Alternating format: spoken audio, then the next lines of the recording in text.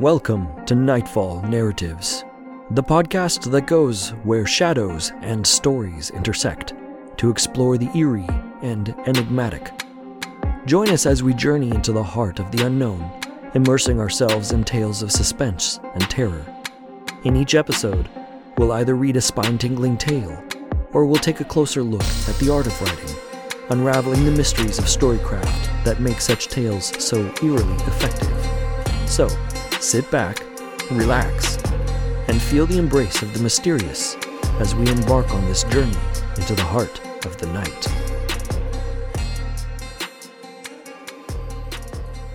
Hello and welcome to another episode of Nightfall Narratives. I'm your Nightfall narrator, R. Douglas Patton. In this episode, we'll read Chapter 1 of the classic tale The Shadow over Innsmouth by H.P. Lovecraft. This tale is considered among the best of Lovecraft's work, right behind The Call of Cthulhu and At the Mountains of Madness. Be sure to stick around for the follow-up episode, as we'll discuss the archetype of the journey, and we'll also explore how you can implement the journey archetype in your own stories. So, without any further fanfare, Nightfall Narratives presents The Shadow over Innsmouth, Chapter 1, by H.P. Lovecraft. Chapter 1. During the winter of 1927-28, officials of the federal government made a strange and secret investigation of certain conditions in the ancient Massachusetts seaport of Innsmouth. The public first learned of it in February when a vast series of raids and arrests occurred, followed by the deliberate burning and dynamiting, under suitable precautions, of an enormous number of crumbling, worm-eaten, and supposedly empty houses along the abandoned waterfront.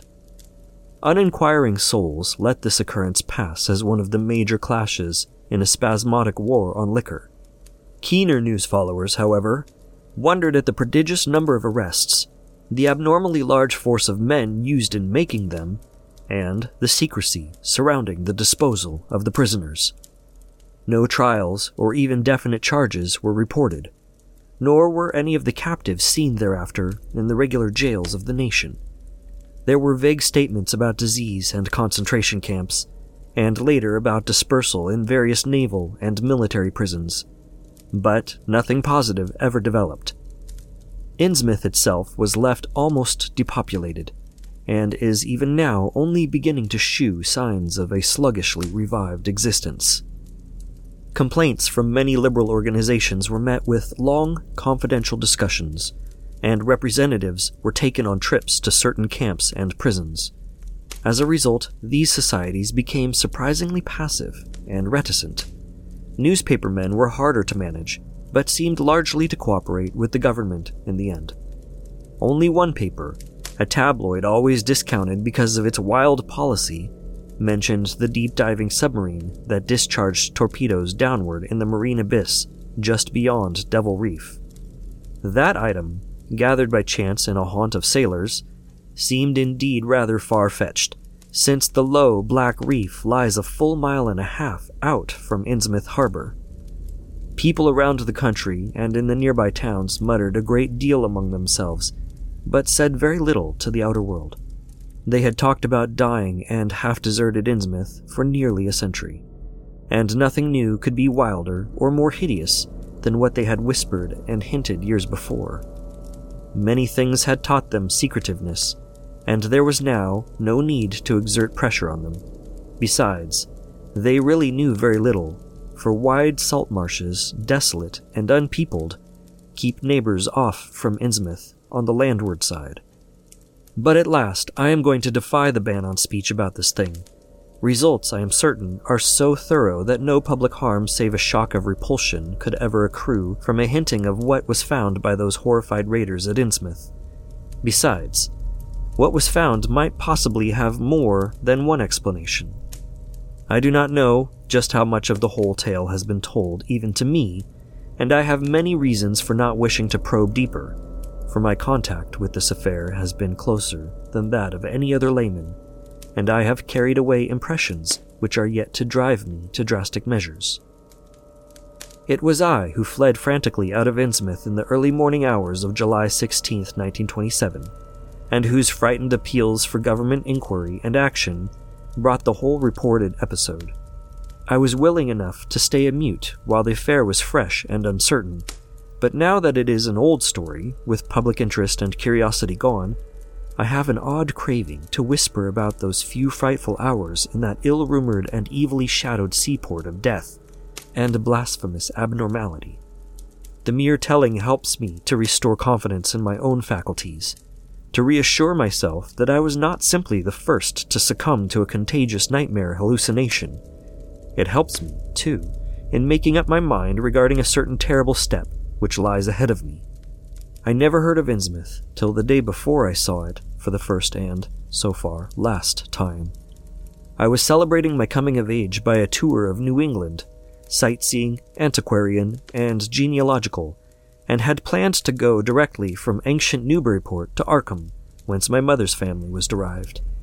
I had no car, but was traveling by train, trolley, and motor coach, always seeking the cheapest possible route. In Newburyport, they told me that the steam train was the thing to take to Arkham, and it was only at the station ticket office, when I demurred at the high fare, that I learned about Innsmouth. The stout, shrewd-faced agent, whose speech shewed him to be no local man, seemed sympathetic toward my efforts at economy, and made a suggestion that none of my other informants had offered. "You could take that old bus, I suppose," he said with a certain hesitation, "but it ain't thought much of hereabouts. It goes through Innsmouth, you may have heard about that, and so people don't like it. Run by an Innsmouth fellow, Joe Sargent, but never gets any custom from here, or Arkham either, I guess. Wonder it keeps running at all. I suppose it's cheap enough, but I never see more'n 2 or 3 people in it, nobody but those Innsmouth folks. Leaves the square, front of Hammond's drugstore, at 10 a.m. and 7 p.m., unless they've changed lately. Looks like a terrible rattletrap. I've never been on it." That was the first I ever heard of shadowed Innsmouth. Any reference to a town not shewn on common maps or listed in recent guidebooks would have interested me, and the agent's odd manner of allusion roused something like real curiosity. A town able to inspire such dislike in its neighbors, I thought, must be at least rather unusual, and worthy of a tourist's attention. If it came before Arkham, I would stop off there, and so I asked the agent to tell me something about it. He was very deliberate and spoke with an air of feeling slightly superior to what he said. "Innsmouth? Well, it's a queer kind of a town down at the mouth of the Manooksut. Used to be almost a city, quite a port before the War of 1812, but all gone to pieces in the last 100 years or so. No railroads now. B&M never went through, and the branch line from Raleigh was given up years ago. More empty houses than there are people, I guess, and no business to speak of except fishing and lobstering. Everybody trades mostly here or in Arkham or Ipswich. Once they had quite a few mills, but nothing's left now except for one gold refinery running on the leanest kind of part-time. That refinery, though, used to be a big thing, and Old Man Marsh, who owns it, must be richer than Croesus. Queer old duck, though, and sticks mighty close in his home. He's supposed to have developed some skin disease or deformity late in life that makes him keep out of sight. Grandson of Captain Obed Marsh, who founded the business. His mother seems to have been some kind of foreigner, they say a South Sea Islander, so everybody raised Cain when he married an Ipswich girl 50 years ago. They always do that about Innsmouth people, and folks here and hereabouts always try to cover up any Innsmouth blood they have in them. But Marsh's children and grandchildren look just like anyone else so far as I can see.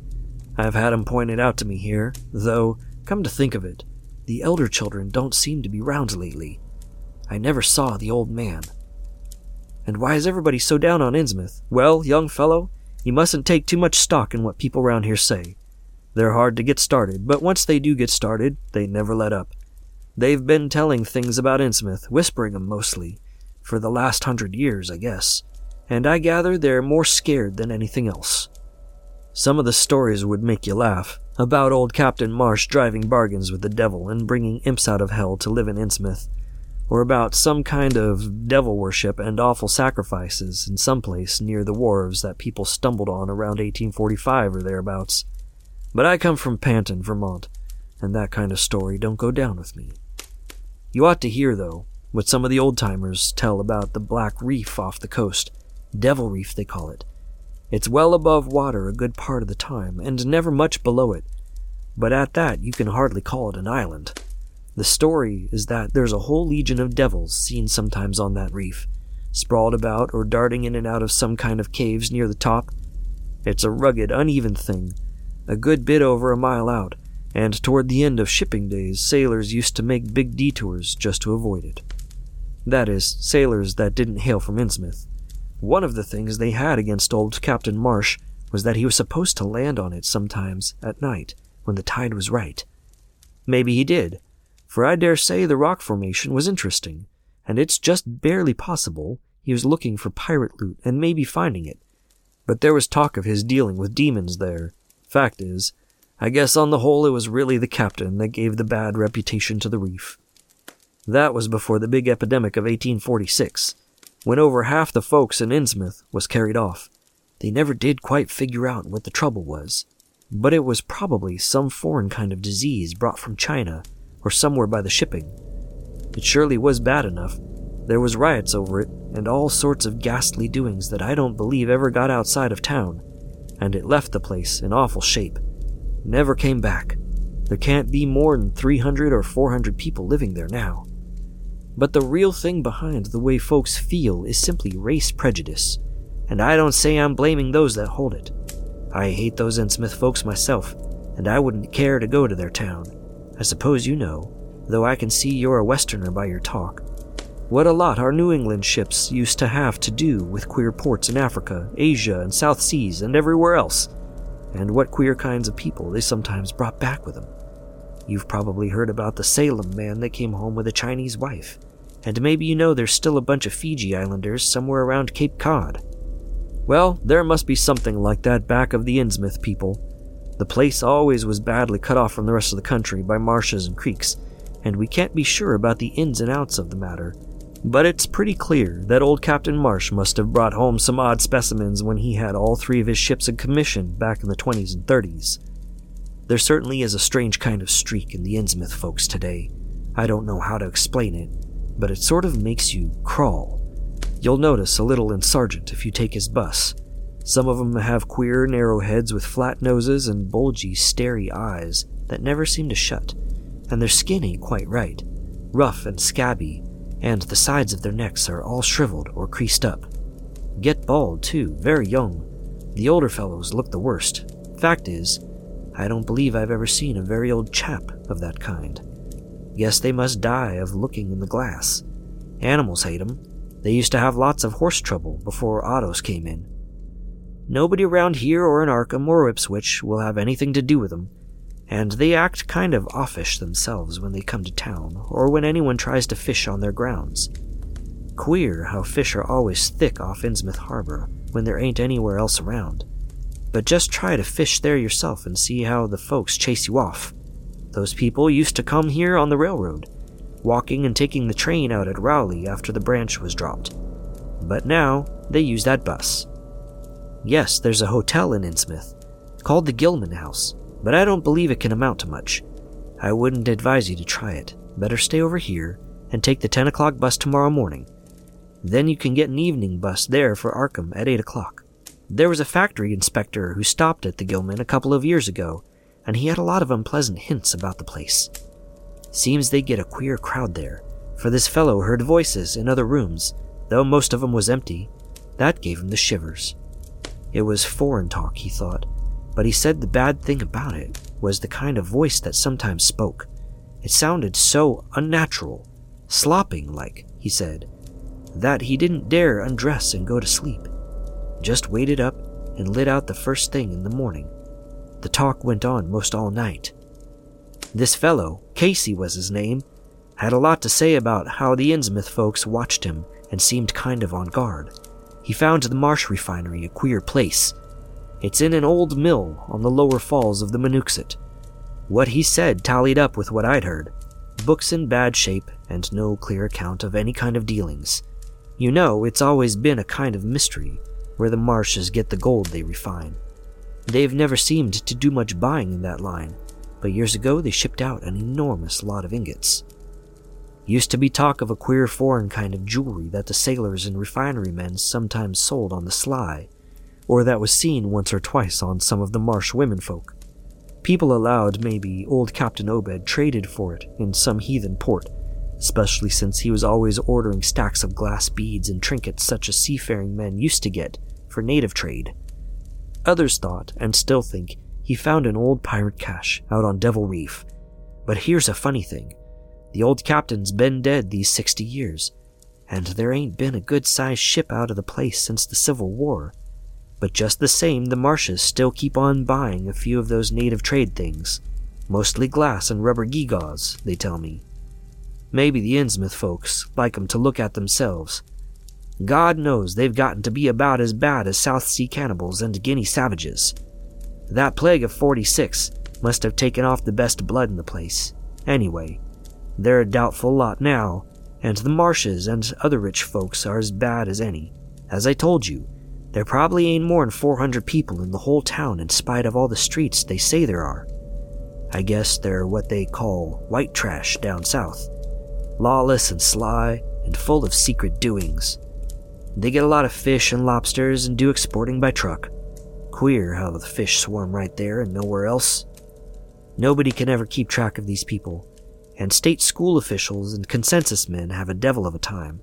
You can bet that prying strangers ain't welcome around Innsmouth. I've heard personally of more'n one business or government man that's disappeared there, and there's loose talk of one who went crazy and is out at Danvers now. They must have fixed up some awful scare for that fellow. That's why I wouldn't go at night if I was you. I've never been there and have no wish to go, but I guess a daytime trip couldn't hurt you, even though the people hereabouts will advise you not to make it. If you're just sightseeing and looking for old-time stuff, Innsmouth ought to be quite a place for you. And so, I spent part of that evening at the Newburyport Public Library looking up data about Innsmouth. When I had tried to question the natives in the shops, the lunchroom, the garages, and the fire station, I had found them even harder to get started than the ticket agent had predicted, and realized that I could not spare the time to overcome their first instinctive reticences. They had a kind of obscure suspiciousness, as if there were something amiss with anyone too much interested in Innsmouth. At the YMCA, where I was stopping, the clerk merely discouraged my going to such a dismal, decadent place, and the people at the library shewed much the same attitude. Clearly, in the eyes of the educated, Innsmouth was merely an exaggerated case of civic degeneration. The Essex County histories on the library shelves had very little to say, except that the town was founded in 1643, noted for shipbuilding before the Revolution, a seat of great marine prosperity in the early 19th century, and later a minor factory center using the Manuxet as power. The epidemic and riots of 1846 were very sparsely treated, as if they formed a discredit to the country. References to decline were few, though the significance of the later record was unmistakable. After the Civil War, all industrial life was confined to the Marsh Refining Company, and the marketing of gold ingots formed the only remaining bit of major commerce aside from the eternal fishing. That fishing paid less and less as the price of the commodity fell, and large-scale corporations offered competition. But there was never a dearth of fish around Innsmouth Harbor. Foreigners seldom settled there, and there was some discreetly veiled evidence that a number of Poles and Portuguese who had tried it had been scattered in a peculiarly drastic fashion. Most interesting of all was a glancing reference to the strange jewelry vaguely associated with Innsmouth. It had evidently impressed the whole countryside more than a little, for mention was made of specimens in the museum of Miskatonic University at Arkham, and in the display room of the Newburyport Historical Society. The fragmentary descriptions of these things were bald and prosaic, but they hinted to me an undercurrent of persistent strangeness. Something about them seemed so odd and provocative that I could not put them out of my mind, and despite the relative lateness of the hour, I resolved to see the local sample, said to be a large, queerly proportioned thing, evidently meant for a tiara, if it could possibly be arranged. The librarian gave me a note of introduction to the curator of the society, a Miss Anna Tilton, who lived nearby, and after a brief explanation, that ancient gentlewoman was kind enough to pilot me to the closed building, since the hour was not outrageously late. The collection was a notable one indeed, but in my present mood I had eyes for nothing but the bizarre object which glistened in a corner cupboard under the electric lights. It took no excessive sensitiveness to beauty to make me literally gasp at the strange, unearthly splendor of the alien, opulent fantasy that rested there on a purple velvet cushion. Even now, I can hardly describe what I saw, though it was clearly enough a sort of tiara, as the description had said. It was tall in front, and with a very large and curiously irregular periphery, as if designed for a head of almost freakishly elliptical outline. The material seemed to be predominantly gold, though a weird, lighter lustrousness hinted at some strange alloy with an equally beautiful and scarcely identifiable metal.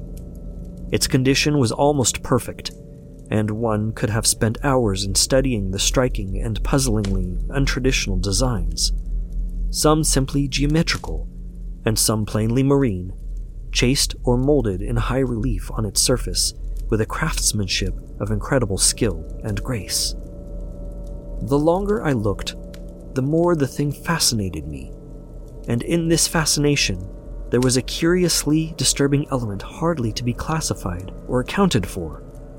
At first, I decided that it was the queer, otherworldly quality of the art which made me uneasy.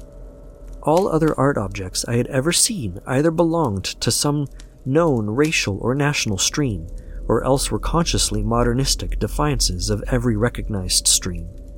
This tiara was neither.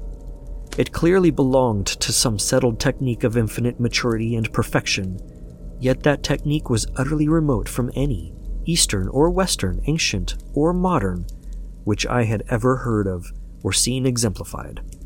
It was as if the workmanship were that of another planet. However, I soon saw that my uneasiness had a second and perhaps equally potent source, residing in the pictorial and mathematical suggestions of the strange designs.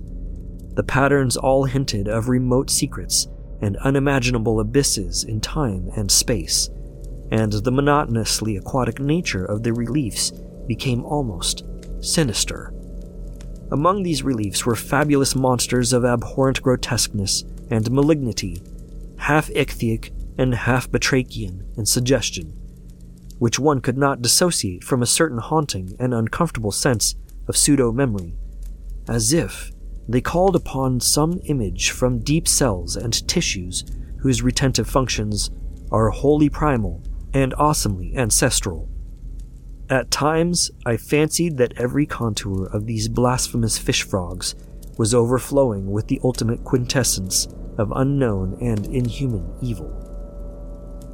In odd contrast to the tiara's aspect was its brief and prosy history, as related by Miss Tilton. It had been pawned off for a ridiculous sum at a shop in State Street in 1873 by a drunken Innsmouth man shortly afterward killed in a brawl. The society had acquired it directly from the pawnbroker, at once giving it a display worthy of its quality. It was labeled as of probable East Indian or Indo-Chinese provenance, though the attribution was, frankly, tentative. Miss Tilton, comparing all possible hypotheses regarding its origin and its presence in New England, was inclined to believe that it formed part of some exotic pirate horde discovered by old Captain Obed Marsh. This view was surely not weakened by the insistent offers of purchase at a high price, which the Marshes began to make as soon as they knew of its presence, and which they repeated to this day, despite the Society's unvarying determination not to sell. As the good lady shooed me out of the building, she made it clear that the pirate theory of the Marsh fortune was a popular one among the intelligent people of the region. Her own attitude toward shadowed Innsmouth, which she had never seen, was one of disgust at a community slipping far down the cultural scale, and she assured me that the rumors of devil worship were partly justified by a peculiar secret cult which had gained force there and engulfed all the Orthodox churches. It was called, she said, the Esoteric Order of Dagon, and was undoubtedly a debased, quasi-pagan thing imported from the East a century before, at a time when the Innsmouth fisheries seemed to be going barren. Its persistence among a simple people was quite natural in view of the sudden and permanent return of abundantly fine fishing, and it soon came to be the greatest influence on the town, replacing Freemasonry altogether and taking up headquarters in the old Masonic Hall on New Church Green. All this, to the pious Miss Tilton, formed an excellent reason for shunning the ancient town of decay and desolation. But, to me, it was merely a fresh incentive. To my architectural and historical anticipations was now added an acute anthropological zeal, and I could scarcely sleep in my small room at the Y as the night wore away. As the shadows lengthen and the night falls, we come to the end of another episode of Nightfall Narratives. We hope you found our exploration of dark and mysterious storytelling and the art of writing thought-provoking and haunting. Remember, the stories we tell have the power to both chill us to the bone and inspire us to create our own. Join us again for our next episode, and until then, keep your eyes open and your mind curious, for anything is possible.